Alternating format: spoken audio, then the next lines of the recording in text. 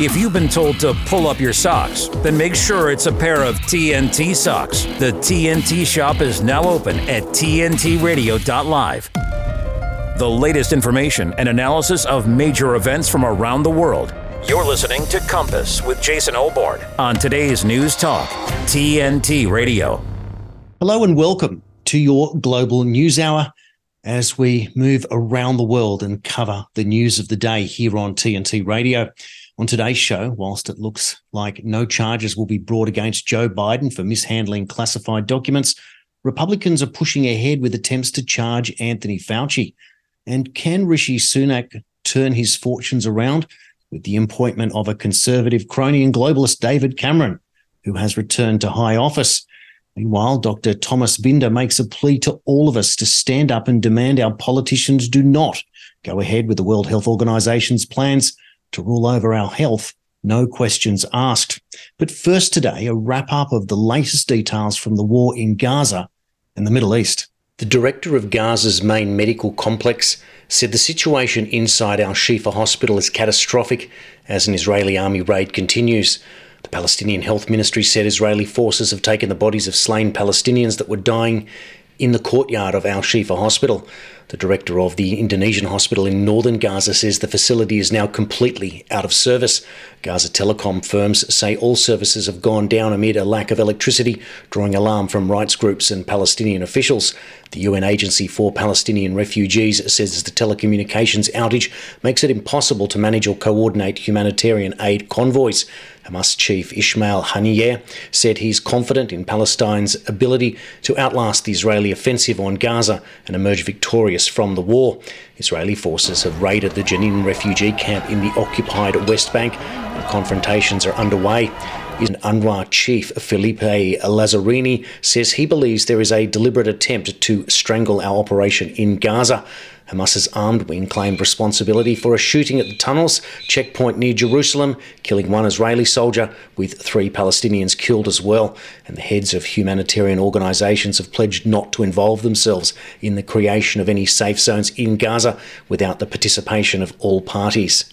Meanwhile, this image, obtained by Reuters, is meant to be of arms captured inside a hospital by Israeli forces. Israeli Defence Forces confirmed on Thursday that its military operations at the Al-Shifa hospital in Gaza are ongoing after the Palestinian National Authority's official press agency said forces had raided the medical facility for the second time in a day. The IDF said it found Hamas grenades and assault rifles inside the hospital. The military also said Thursday night that IDF troops had found an operational tunnel shaft and a vehicle containing a large number of weapons inside the hospital. Hamas rejected accusations that it had been using the hospital for military purposes, describing the claims as nothing but lies and cheap propaganda. Meanwhile, Israel's president, Yitzhak Herzog, warned that a very strong force will be needed in Gaza in the near future as the country seeks to avoid a return to power of the militant group Hamas. Herzog, who has no executive powers, said, "If we pull back, then who will take over? We can't leave a vacuum. No one will want to turn this place, Gaza, into a terror base again." Meanwhile, Hamas has denied Israel's claims, and this report provides its own argument that such claims were planted there. We join this report now from Al Jazeera. This ridiculous play is used by the occupation forces to cover up their claims. It became clear to everyone the lies of the occupation and the U.S. administration, which promoted those claims without giving evidence. Are a few rifles and a military uniform and a shoe, which were brought in by the occupation forces to the MRI room, does all of that make it a command center for Al-Qassam brigades? Look at these boxes. Look closer at the label. Cameras filmed Israeli forces entering the hospital with these boxes. The next photo exposes them. These are the boxes the forces carried into the hospital, and this is the same label on the box from the previous photo. They brought weapons from other places and put it in the rooms of the hospital to claim these are the weapons found in Al-Shifa hospital. Pink Floyd co-founder Roger Waters was denied hotel rooms in the capitals of Argentina and Uruguay due to allegations of anti-Semitism from Uruguay's Israeli lobby, local media reported on Wednesday. Waters attempted to book hotel rooms in 2 Buenos Aires hotels, for his This Is Not a Drill tour later this month, but reservations at both were cancelled, he told Argentinian newspaper Pagina 12.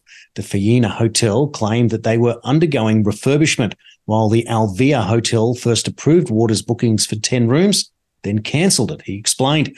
Hotels in Uruguay's capital of Montevideo also rejected Waters while declining to furnish an explanation, the musician said, complaining that he was unable to attend a dinner date with the country's former president, Jose Mujica, due to being cancelled by the Israeli lobby. Somehow these idiots of the Israeli lobby managed to co-opt all the hotels in Buenos Aires and Montevideo and organised this extraordinary boycott based on the malicious lies about me, the singer said. The presidents of the Central Israelite Committee of Uruguay and the B'nai B'rith NGO, Roby Schindler and Franklin Rosenfeld, had threatened to launch a campaign against the Sofitel hotel chain if Waters was allowed to stay there. And no winner has yet been declared in the presidential elections in Liberia, with results in from more than 85% of polling stations in the runoff election there. Opposition candidate Joseph Boakai is slightly ahead of President George Weah. Boakai so far has 50.6% of the vote, while Weah is on 49.4%, according to the Election Commission. The two were separated by just over 7,000 votes in the first round in October, which triggered Tuesday's runoff. A former international football star, Weah, 57, is seeking a second term. He became president after comfortably defeating Boakai, who is 78, in a runoff in 2017.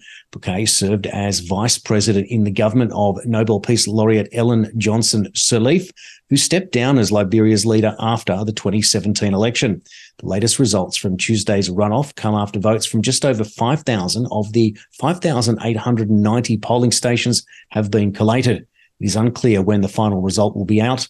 The Election Commission has 15 days from polling day to announce it. And former New Jersey governor, an aspiring Republican presidential candidate, Chris Christie, has condemned isolationism and urged Americans to double down on funding the Ukraine war effort, describing it as a good return on investment.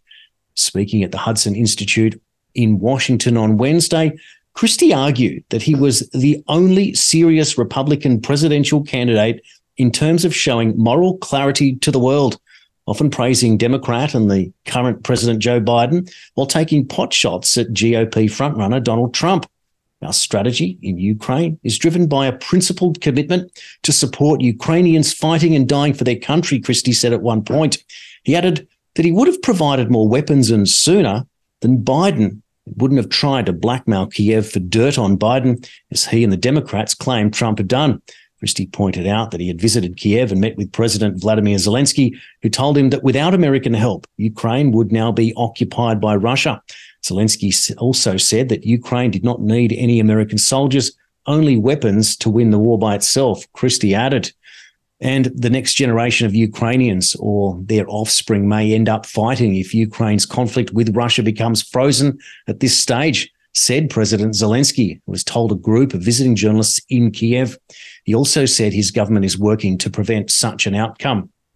The Ukrainian head of state's latest comments made on Wednesday follow an admission by the country's top military commander, General Valery Zaluzhny, that Kiev and Moscow are locked in a stalemate, with neither side apparently in a position to launch a decisive offensive. Asked about the prospects, Zelensky insisted that if there was a stalemate and a frozen conflict, we have to honestly say that our children or our grandchildren will have to fight, something Kiev wants to avoid, he added. According to the president, though his country has already lost too many people, Ukraine cannot afford to even think about freezing the conflict, however hard it may be. If we want to end the war, we must end it, he proclaimed, insisting that Russia must be put in its place or else it would strike again later on. In an interview with Reuters last week, Zelensky stated that his country would continue fighting until it recaptured all territories within its 1991 borders, despite large swathes now being part of Russia, even if the US withdraws support. Earlier last week, he claimed that Kiev had a plan that would help bring some results on the battlefield by the end of the year. And in a blockbuster report from award-winning journalist Alex Newman, climate science is apparently not settled after all, with new peer-reviewed papers confirming that global warming is not caused by carbon dioxide, as we've been brainwashed to believe. Here is Newman being interviewed on Crossroads with Josh Phillip. Well, there's a series of 3 new peer-reviewed papers published in major prestigious scientific journals just over the last month or so. And taken together, they completely undermine the alleged scientific consensus on man-made global warming. One of them found that about 40% of the observed warming can be explained away using the urban heat island effect. So to try to summarize that, basically a lot of these thermometers were put out there in an open field, in a rural area. A city was built up around it, and so it gets warmer, obviously, not because there's global warming, but because there's a city around the thermometer. The rest of the warming, they found, can be easily explained using changes in solar activity that NASA has been tracking meticulously for many decades. And so right now these are in the peer-reviewed literature, and instead of responding to this, you've got the climate establishment going on Twitter and saying these guys are basically poo-poo heads and clowns and deniers. So at this point, you wonder, do they have a scientific response? Because if they did, they would probably write a peer-reviewed paper to refute the ones that just undermined their claims. What was the kind of hole in the wall that brought this about, so to speak? You're right. It is very hard to get any peer-reviewed studies in the journals because there's almost like an iron wall blocking this. And we got some insight into this during the ClimateGate scandal in 2009 when a bunch of emails were hacked and leaked to the public showing a bunch of so-called climate scientists, in fact, some of the leading so-called climate scientists, conspiring to hide their data from other researchers, conspiring to hide the decline in global temperatures, and conspiring to silence any scientists who wouldn't go along with the narrative. Keep them out of the journals, keep them out of TV, media interviews, etc. And so what happened is these papers were just really solid. These 3 journals that published them, they're not known for being climate denier publications, but the science was very sound. They did one special issue in the journal Climate, for example. They had some guest editors, including Dr. Ned Nikolov, who I wrote about back in 2017. They looked at this. They said, wow, this is correct as best as we can tell. So the peers looked at it, they accepted it, and this is a really prestigious team, Josh. We're talking about almost 40 scientists from around the world. The lead author, Dr. Willie Soon, one of the world's top astrophysicists, if not the top astrophysicist, he used to be at the Harvard Smithsonian. You've got Ronan Connolly. These are very, very well-established, very prestigious, highly credentialed experts, and it's good to finally see some alternative viewpoints published in the peer-reviewed literature. I think the dam is finally cracking, John. There is a real possibility that diplomatic relations between the US and Russia could be entirely severed. The foreign minister in Moscow has warned, while Russia wants to avoid such a scenario, Washington's insistence on confrontational policies makes the situation ever more likely. It said relations between the 2 nuclear powers hit rock bottom after Russia's year-long confrontation with Ukraine led in early 2022 to military action. The Kremlin claims that Washington is using Kiev as a proxy to effectively wage a war against Moscow. In a statement on Thursday that marked the 90th anniversary of the restoration of diplomatic ties between the US and the USSR, the Russian Foreign Ministry said that there is a risk that these relations can be severed at any moment again. The ministry blamed this on irresponsible US policies that promote further escalation and on Washington's pursuit of Moscow's strategic defeat.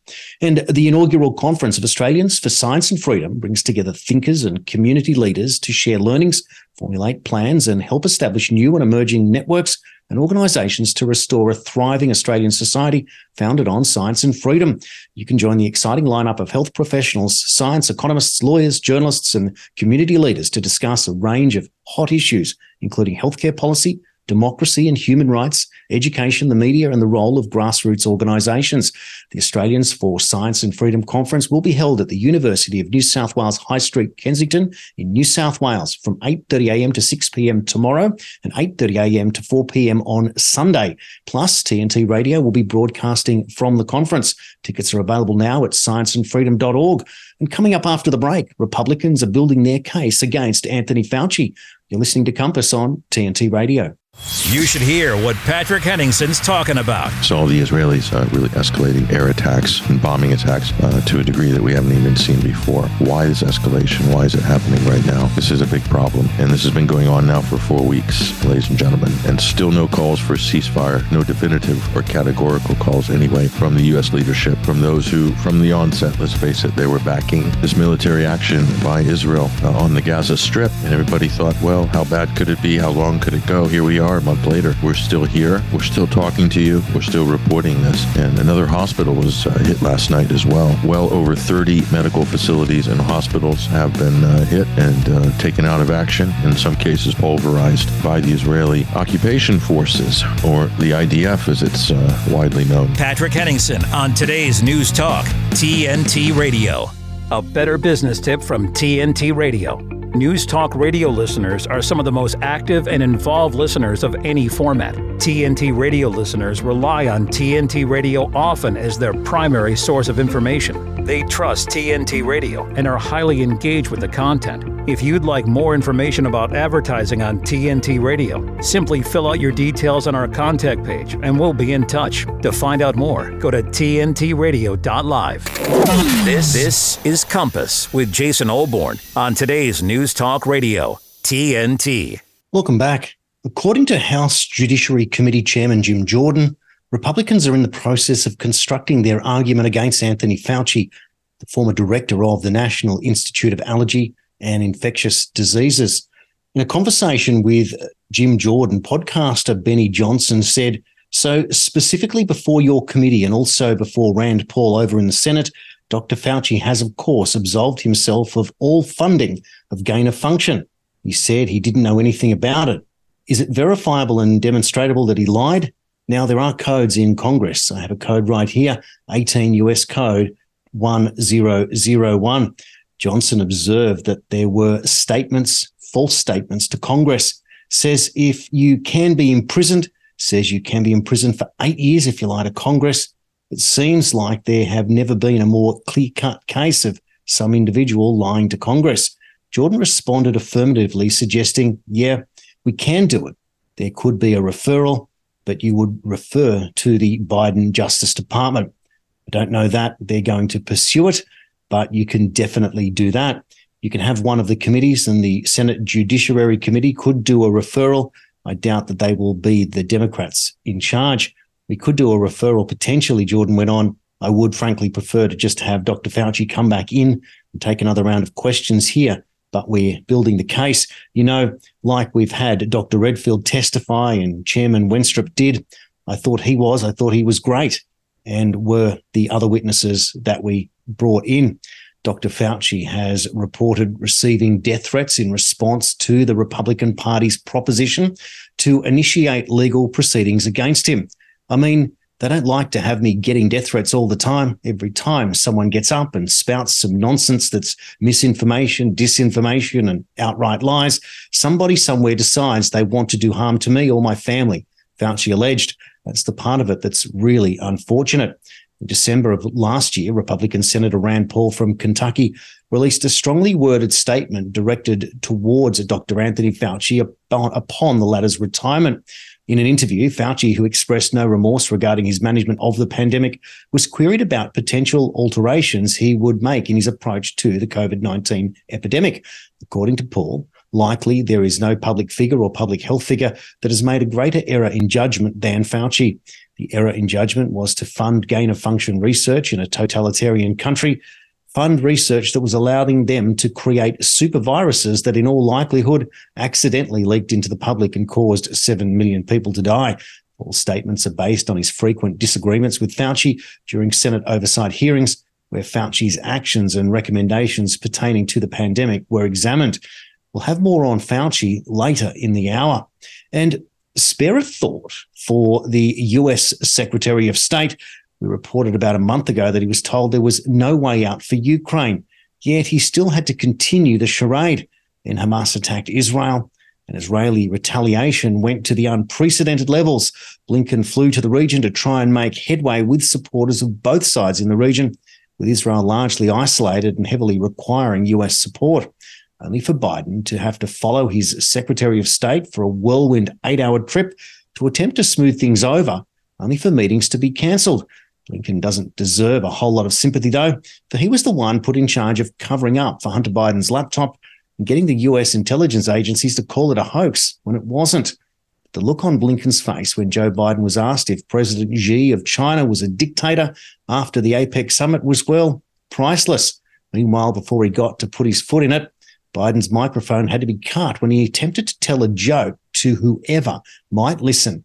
The look again on Blinken's face and that of Treasury Secretary Janet Yellen, she of the chronic bowing caused by too much Chinese food on her recent trip, was golden. I'm going to play a clip now, probably better to be able to be seen, but I think you'll get the message. Here they come. President, after today, would you still refer to President Xi as a dictator? This is a term that you used earlier this year. Well, look, he is. I mean, he's a dictator in the sense that he is a guy who runs a country that is a communist country that's based on a form of government totally different than ours. Anyway. Meanwhile, Special Counsel Robert Hur is not expected to charge anyone in connection with the mishandling of classified documents at 2 locations connected to President Joe Biden. 2 sources close to the investigation told CNN. Hur and his team are compiling a detailed report on the year-long probe that is expected to be critical of Biden and his staff for the way they handled sensitive materials. The report is expected to go into significant detail about what the Special Counsel's office found in its investigation. Investigators on Hur's team have told other Justice Department officials that they hope to have the report completed by the end of the year, but that timeline could slide. Ian Sams, a spokesperson for the White House counsel's office, declined to comment. Hur was appointed in January to investigate after classified documents from Biden's time as vice president were found at his former office at the Penn Biden Center in D.C. and at his Wilmington, Delaware home. A spokesperson for Hur declined to comment. The Wall Street Journal first reported Hur isn't likely to bring a criminal case. CNN previously reported charges against him were unlikely, according to sources familiar with investigators' line of questioning, and that there has been no discernible grand jury activity. A decision to not pursue charges is likely to draw criticism from Donald Trump and his allies. One was president with the right to declassify. The other was a senator and vice president who did not. Austrian President Alexander Van der Bellen ended up with a bandaged hand in Chisinau on Thursday as the dog of his Moldovan counterpart, Mayor Sandu, did not take kindly to an attempted petting.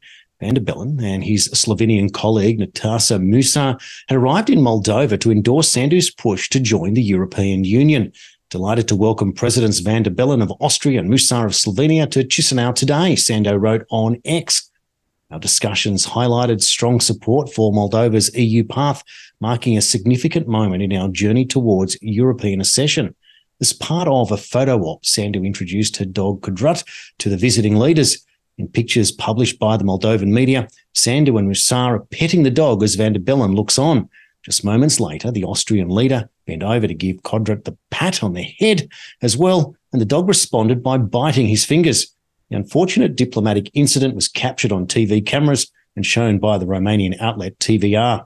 Van der Bellen did not officially comment on the incident. His social media account continued to post unwavering support for Moldova's EU membership and declare Austria a close partner standing by the side of Moldova in these challenging times. Photographers, however, spotted him with a bandaged hand while he's entering the presidential palace, and later while signing documents with Sandu. The Moldovan leader made a big deal out of adopting Kudrut on social media earlier this year, noting that the pup had lost a leg in a car accident and was a rescued stray. And one of the UK's most senior generals allegedly withheld evidence of Special Air Service SAS soldiers executing handcuffed detainees in Afghanistan instead of disclosing it to military police. British state broadcaster BBC declared General Gwyn Jenkins, who is now the second most senior officer in the UK's armed forces, reportedly received detailed written accounts of conversations between soldiers describing extrajudicial killings of Afghans in 2011, the BBC claims, citing an investigation by its Panorama program. In March of that year, Jenkins allegedly received information from an officer in the UK's special boat services that his colleagues were unlawfully killing unarmed civilians during nighttime raids. The report alleged It alleged also that soldiers were routinely killing fighting-age males, defined as men aged 15 or over, regardless of whether they posed a threat or not. In one case, it was mentioned a pillow was put over the head of an individual being killed with a pistol. One account in the documents states, per the report, instead of handing over the evidence to military police as required by law, Jenkins reportedly placed the documents in a classified folder and locked it in a safe. After briefing his superior, General Jonathan Page, of its contents, the BBC also noted that soldiers supposedly placed weapons close to the bodies of unarmed Afghans in an attempt to justify the killings. The failure to disclose the dossier had previously been heard in court, according to the report, but the identities of Jenkins and Page had been kept secret by the UK's Ministry of Defence. 4 years after the dossier was locked away, a whistleblower noted the Royal Military Police claims of executions conducted by UK soldiers in Afghanistan are presently the subject of an inquiry at the Royal Courts of Justice in London. Last month, the court heard claims that the SAS officials had deleted files related to the allegations of extrajudicial killings before investigating authorities could view them. The hearing may lead to a scenario where British troops could be tried for murder, the Daily Mail said on Thursday. And you can compare this to Australian and British military lawyer David McBride, who is himself facing a lengthy prison sentence for allegedly leaking material to the ABC News channel in Australia about the investigation of Australian special forces operating in Afghanistan. ABC reporters later used the documents as the basis of a 2017 series on Australian war crimes titled The Afghan Files. And coming up after the news headlines, a new era dawns in Dutch politics. You're listening and watching TNT Radio. Newsflash! Now, Come on, let's go! TNT Radio News. Matt Boyland here with a look at your TNT headlines. US President Joe Biden has met with his Chinese counterpart in California. The leaders of the world's two superpowers coming together for a high-stakes meeting aimed at cooling tensions. Turkey's president has declared Israel a terror state and demanded Benjamin Netanyahu reveal whether his country has nuclear weapons. And the UN has lashed out at Israel for its blockade of Gaza, which has left 70% of the Gaza Strip without access to drinking water. At TNT Radio, we never go home. We're committed to bringing you our take on the biggest topics of our time. We're on air 24/7 online globally, no matter what. We've got you covered on TNT Radio. Welcome back. There really is a sense of a new era beginning in Dutch politics in next week's snap parliamentary election. Not only is a party formed only 3 months ago topping the polls, but the Netherlands could be about to welcome its first female prime minister too. After 13 years as Prime Minister, Mark Rutte is bowing out in the 22nd of November election caused by the collapse of his government is being fought on a cluster of domestic crises, from the high cost of living and a shortage of housing to healthcare and climate change. Even though it has been only 2 years since the last vote, many of the leaders are standing anew, including the two frontrunners. What makes the election highly unpredictable is the significant proportion of floating voters deciding which of the 26 parties should fill the 150 seats in the Dutch parliament. There is a minimal threshold, and the polls suggest as many as 17 parties could get in. The last coalition took 9 months to form and lasted less than 2 years. Dylan Yasilagos, 46, is the new head of Rutte's Liberal Conservative VVD party and a daughter of Turkish refugees, and is now widely tipped to lead her country. Once dubbed a pit bull in heels because of her no-nonsense politics, she has run a slick campaign as the new leader. A promo video shared on social media shows her sparring with heavyweight kickboxing champion Rico Verhoeven. As Justice Minister, she was seen as a tough negotiator and a strong communicator, and her gender has played no part in her campaign. I think she's avoiding these issues because the party has an over-representation of male voters in its electorate, says Sarah de Long, Professor of Political Pluralism at the University of Amsterdam. She was Justice Minister in the last Rutte government and is seen as more hardline than her predecessor. She appeals to voters under the slogan, "On Your Side," promising renewal despite her party being in power for more than a decade, while sticking to a liberal conservative message that plays well with Dutch voters. She came to the Netherlands as a 7-year-old Turkish Kurdish refugee, but has adopted a hard line on immigration, vowing to introduce a 2-tier asylum system, cancel permanent residence permits and take better control over all forms of migration. Unlike her predecessor as head of the VVD, she has not ruled out working with anti-immigration populist leader Geert Wilders, whose Party for Freedom, the PVV, is riding high at fourth in the polls. And Peter Omtzigt, 49, is riding a wave of popularity in Dutch politics, with his centrist New Social Contract Party emerging from nowhere as election favourite. But he has so far been lukewarm about becoming Prime Minister. An unlikely party leader, he is riding a wave of popularity, having played a prominent role in 2019 in exposing a welfare scandal that left more than 20,000 families wrongly labelled as fraudsters and deprived of child benefit. The scandal eventually brought down the third Rutte-led government in 2021. Months later, he left the Christian Democrats and took several months off work for exhaustion. Until now, his ambition has been reserved for the backbenchers, but he has not ruled out becoming Prime Minister. I have a strong preference to stay in Parliament, and I've already had that preference for a long time, he said. So what are the big issues in the upcoming election? There's a housing shortage. It has become so serious that the price of an average home has climbed above €400,000 because there are about 9 times as many home hunters as flats or houses for sale. State-subsidised social housing is in high demand and short supply, while private rents in major cities have rocketed. Students struggle to find accommodation, and earlier this year, more than 100,000 people signed a petition calling for more affordable housing. The cost of living, with rising prices in the shops, energy and housing, have left an estimated 830,000 people below the poverty line. The polls suggest a majority of Dutch people, even on middle incomes, say they're concerned about their future.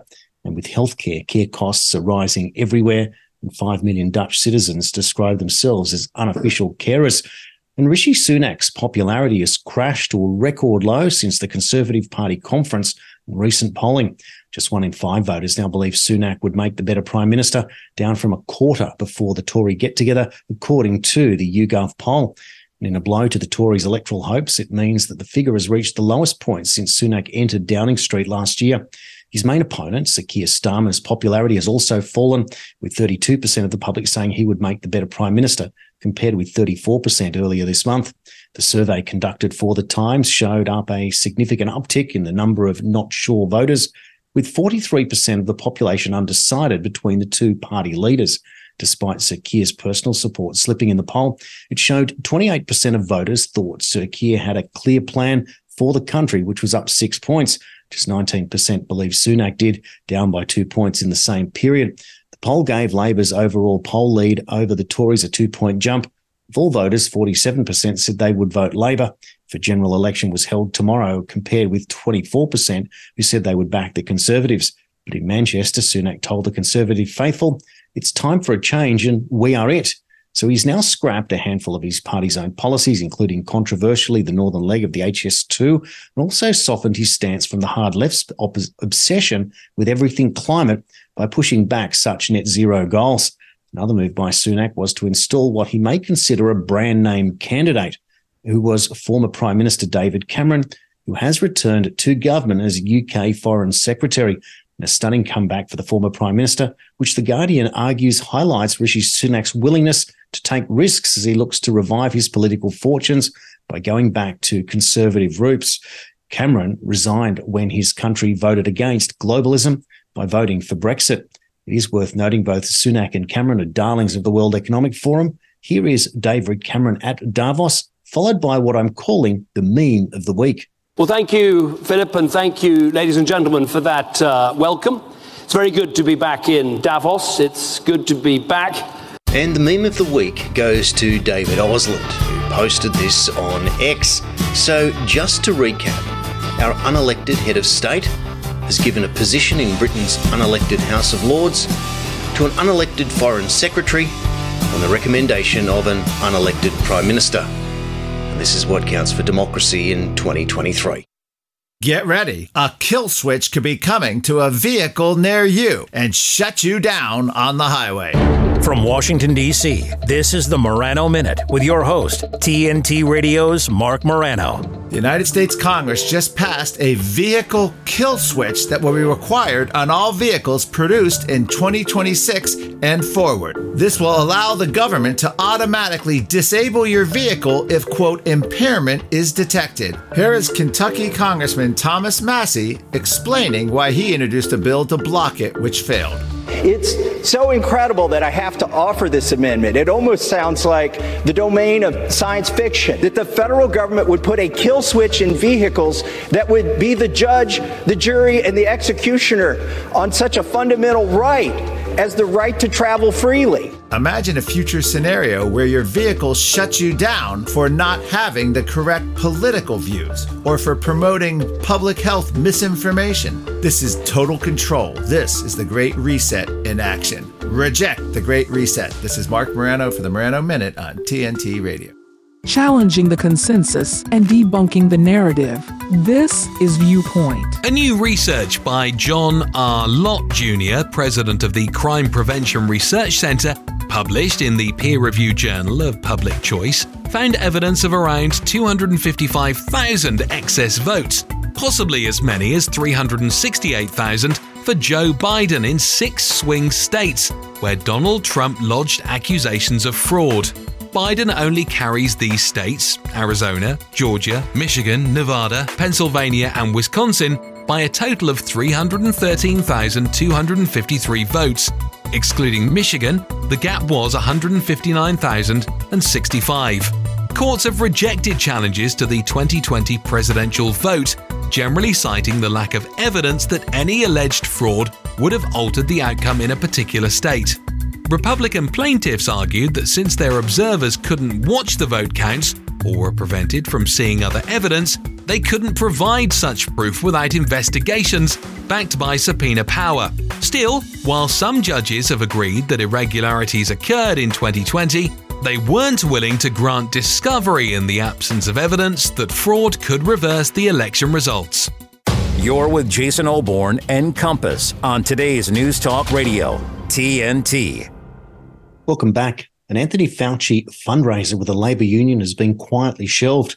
Are the longest 15 minutes of fame of all time finally up? An expensive fundraiser in Canada scheduled for next week featuring Fauci has quietly been cancelled, with organisers remaining very hush-hush about what exactly happened.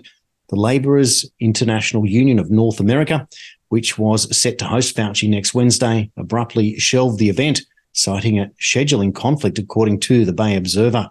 The event page has now been deleted, and Lei Una has not publicly released a statement on the matter. Jordan Schachtel's The Dossier has obtained a since-deleted brochure for the event, which shows tickets for the event ranging from $300 up to $50,000 for 2 tables of 10. That's $2,500 a seat. Photos with Fauci started at $10,000. After the union event was scheduled, Canadian Freedom Convoy members made plans to protest the Fauci dinner, according to a Rebel News report. Despite retiring at the end of last year, Fauci continues to receive millions of dollars worth of taxpayer-funded benefits, such as a 24/7 chauffeur and a fully staffed US Marshals security detail. Fauci has had perhaps the longest 15 minutes of fame of all time, as his time in the spotlight finally come to an end. Well, if Dr. Thomas Binder has anything to do with it, it will be the end of Fauci and many others, including the World Health Organization. Binder made a plea to the people of the planet, at which he calls the COVID vaccine narrative the greatest crime ever perpetuated against humanity. Thomas Binder studied medicine in Zurich, obtained a doctorate in immunology and virology, specialized in internal medicine and cardiology, and has 35 years of experience in diagnosis and therapy of acute respiratory infections in hospitals and intensive care units and in private practice. He and others have been explaining the still prevailing corona narrative since February of 2020. It's unscientific, unlawful, inhumane nonsense from the epidemiologically relevant asymptomatic transmission, the wrong definition of COVID infection and COVID death, the wrong indication to test to non-pharmaceutical interventions for asymptomatic, formerly called healthy people, are ineffective and do only harm. It was not a pandemic, but a plandemic. Used the wrong test for the wrong vaccine to play zero COVID, which is an and intellectual absurdity. For doing this, we were censored, labelled, or, like me at Easter 2020, even brutally arrested by an anti-terrorist unit in my doctor's office and shipped off to the loony bin because of alleged self-endangerment in COVID insanity. Today, we are totally vindicated. The alleged COVID pandemic was primarily a RT-PCR testing pandemic. Others and myself, who have a minimum of basic medical and immunological knowledge, had read the pivotal studies and have some common sense and spine, had already explained the futility, ineffectiveness, and insecurity of the modified RNA injections before their criminal emergency approval. Today, we know that they are even negatively effective, promote illness and death from COVID, and have already killed over 10 million people through side effects, prevented millions of fertilizations, and induced millions of stillbirths, in the absence of evidence that they saved even one single human life. While there has never been a pandemic of a killer virus, there was a pandemic of cowards. And do we doctors see a pandemic of severe illnesses and of sudden unexpected deaths from heart attack, myocarditis, aortic dissection, stroke and pulmonary embolism, thrombosis and inflammation of other organs, especially of brain and spinal cord, disseminated intravascular coagulation, increased infections, including COVID, due to immunosuppression, cancer, autoimmune diseases, infertility, miscarriage, and many more. This modified RNA genocide is the greatest medical crime in human history, a humanitarian disaster of unprecedented proportions.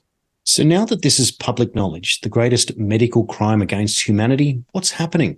Are the police involved? Are politicians and bureaucrats facing scrutiny? Are the pharmaceutical companies at least losing their indemnity for perpetuating scientific fraud? Let's go back to Dr. Binder. Currently, the pharmaceutical industry is working on transferring all vaccinations to the modified RNA vaccine platform. It is doing so, though just being able to count and to distinguish foreign from self, even having a trace of intelligence, is enough to realize that the modified RNA vaccine platform is totally nonsensical and life-threatening. Its two fundamental flaws are the injection of the construction plan for a protein foreign to the body without having any control over which body cells will produce it, in what dose and for how long, and the fact that the cells who are coerced to produce this foreign protein and then present it on their surface will be mistakenly recognized by our immune system as foreign, thus destroyed, much like the rejection of a foreign organ transplanted into you. The alleged modified RNA vaccination coerces your body to produce a toxin in unknown dose and for an unknown period of time, and literally transforms parts of you into an alien. Therefore, the entire modified RNA vaccine platform must be banned immediately. So instead of dealing with the problem of mRNA vaccination, which is grossly underdeveloped, misunderstood by scientific Dr. Frankensteins with the power of God, what is the plan here by government to take on the mad scientists and those at the World Health Organization who are promoting this? Unfortunately, as Dr. Binder explains, our governments have become so weak or perhaps so complicit.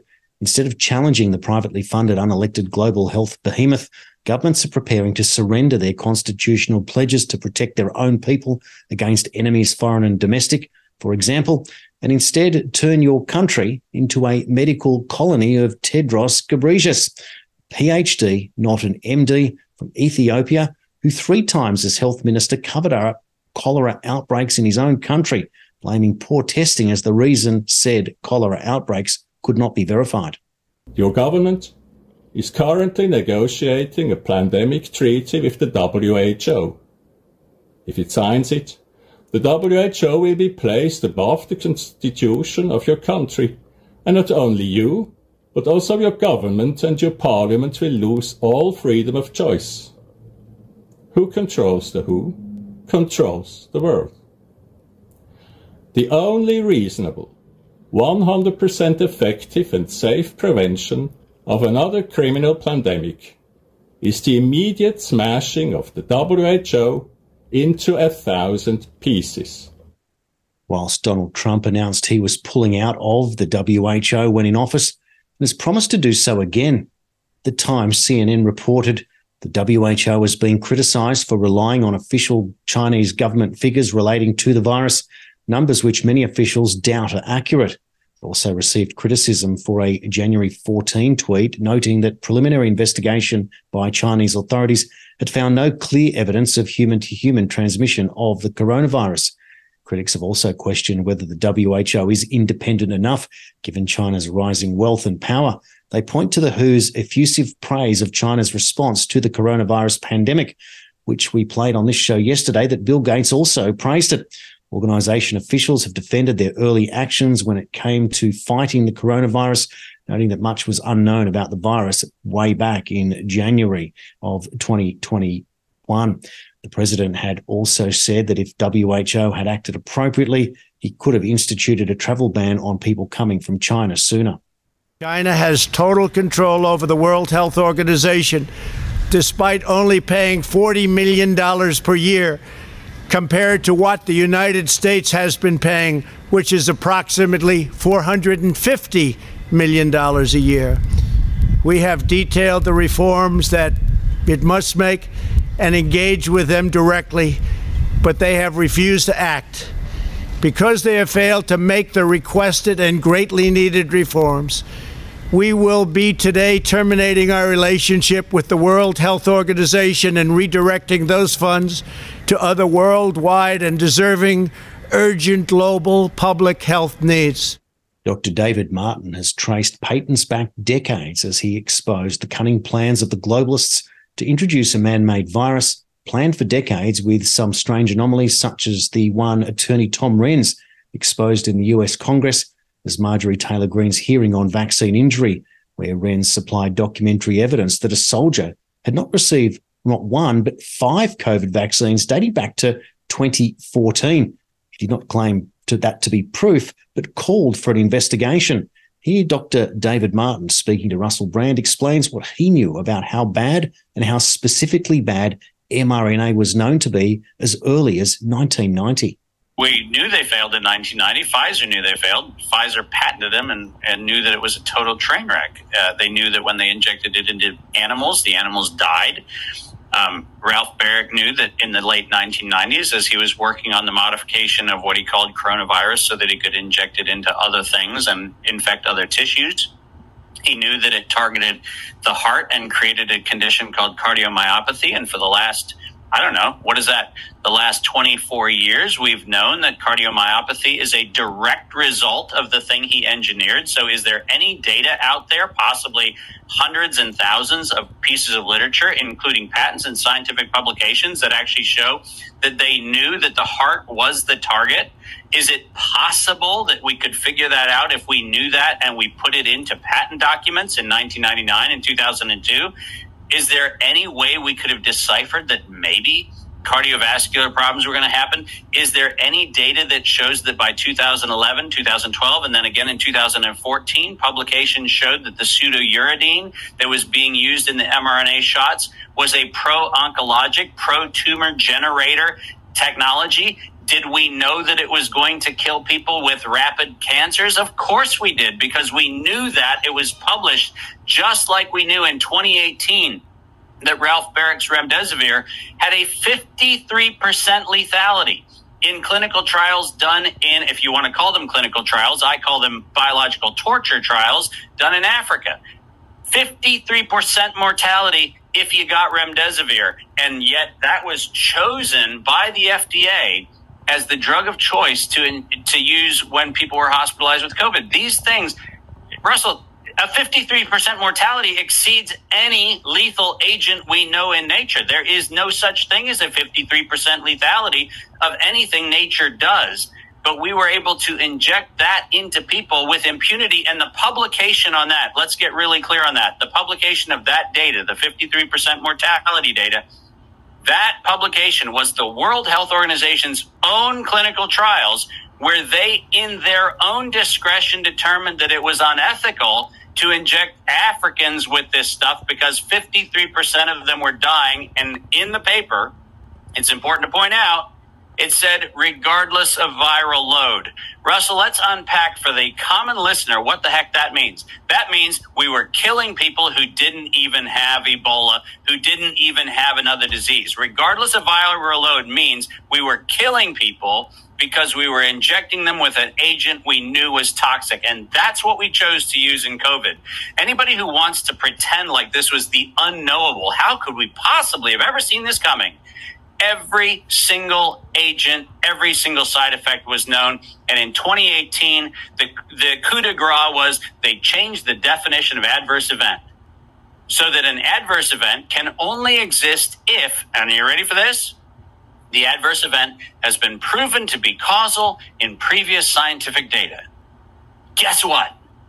They changed the definition so there could be no adverse events. So these guys could get up and lie to the public and go, nope, sorry, we don't have any adverse events. Why?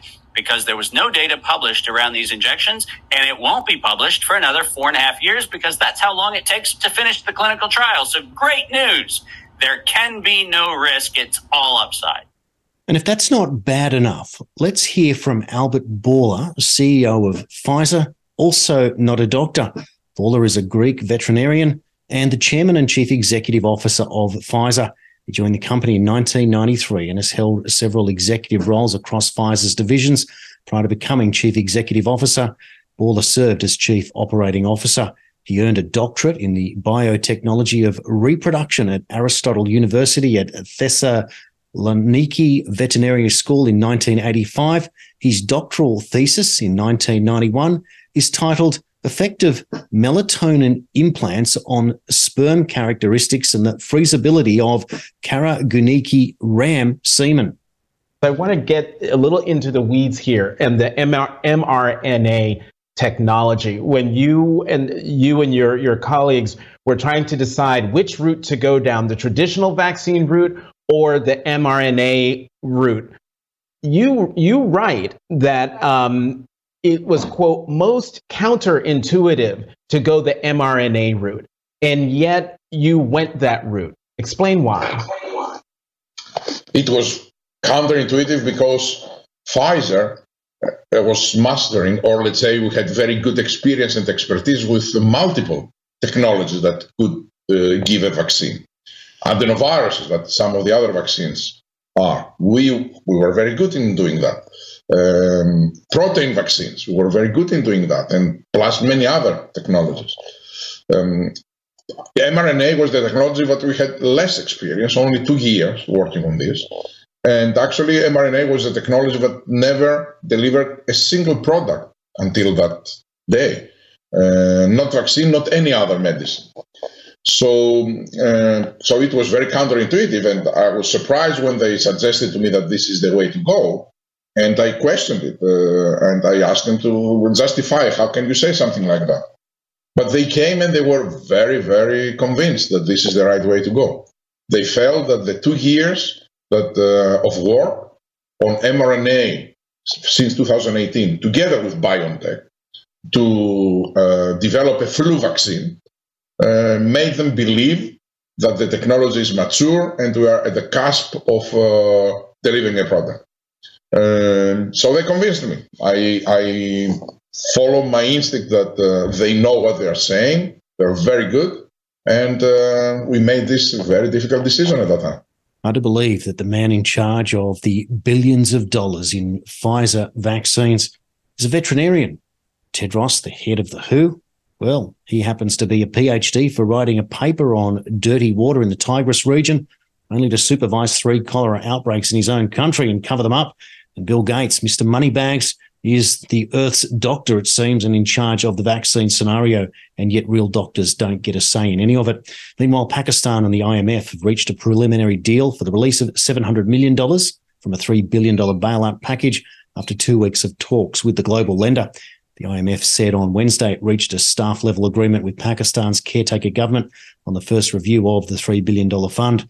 Upon approval from the IMF, around $700 million will be made available, bringing total disbursements under the program to almost $1.9 billion, IMF's Pakistan mission chief, Nathan Porter, said in a statement.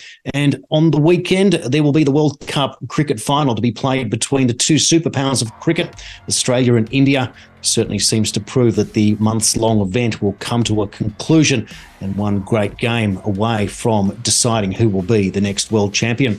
Well, that concludes today's edition. I hope you enjoyed the show. Up next is Chris Smith. You've been listening to Compass with Jason Olbourne here on TNT Radio.